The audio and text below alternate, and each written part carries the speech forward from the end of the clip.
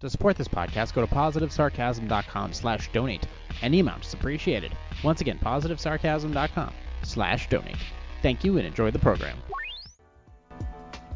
In order to sever the connection between the free market economy and the U.S. political system, these introductory regulations are to be enforced so that the overall benefactor of all policies put in place further the status of the governed populace and not solely the elected official. The separation of capitalism from the elected branches of government is pivotal in deterring corruption and not allowing one's own financial interest to steer away from the interests of the people they swore an oath to serve. Rule 1. Zero stock trading.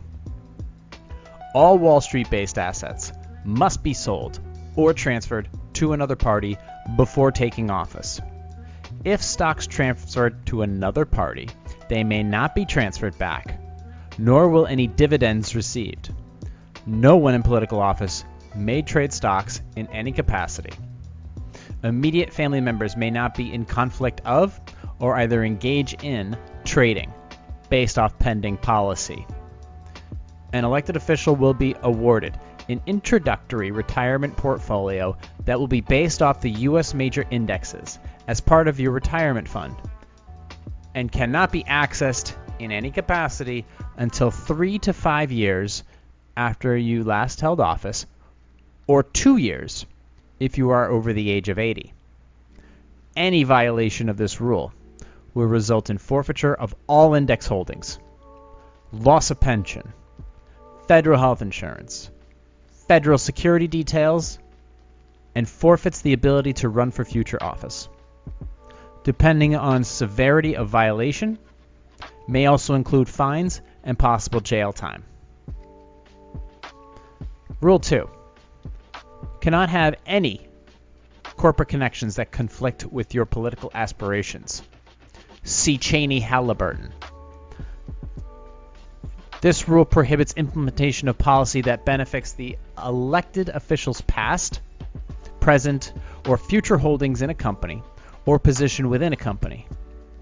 Evidence of such violation will result in an immediate, independent investigation and penalties of prohibited actions, including vacating of office, will result. Rule 3. No corporate donations. Person may not receive corporate donations for services performed in any capacity, such as guest speeches, appearances, etc. This rule includes from the time of announcing a campaign to run for office. After leaving office, a congressman will receive a pension based on time in office, level of office, and a performance review of time spent in office by the population in which it governed. The performance review will be surveyed and submitted for approval after 60 days, of which office has been vacated. Pension and health will be made available immediately upon leaving office, and stock portfolio will be made available 3 to 5 years after. Any corporate donations will result in automatic forfeiture of pension and health insurance. If violation is made within 3 to 5 years, stock portfolio will also be forfeited. All forfeiture of funds are returned to the population in which was governed in full. This also includes future pension payouts and average value of health insurance pension. If an immediately family member is found to have accepted corporate or politically affiliated donations during time in office, member will be ordered to return donation in full to its origin no later than 60 days, or all applicable penalties stated above will be enforced.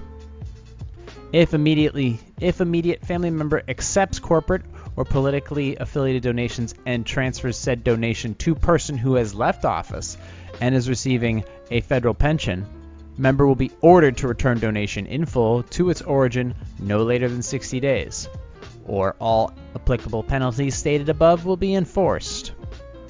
If the member is campaigning for another branch of office, then all pensions, services, except healthcare and security detail, will be postponed until campaigning has either completed or additional terms in office have completed. All applicable rules stated above still apply. Rule 4. The Super PAC Rule. No single donations over $10,000. No donor may contribute more than once per term. Rule is also applicable for donations per organization. Candidate may self-fund with no restrictions, but nothing other than funds received may not be from suspected donors above the $10,000 limit.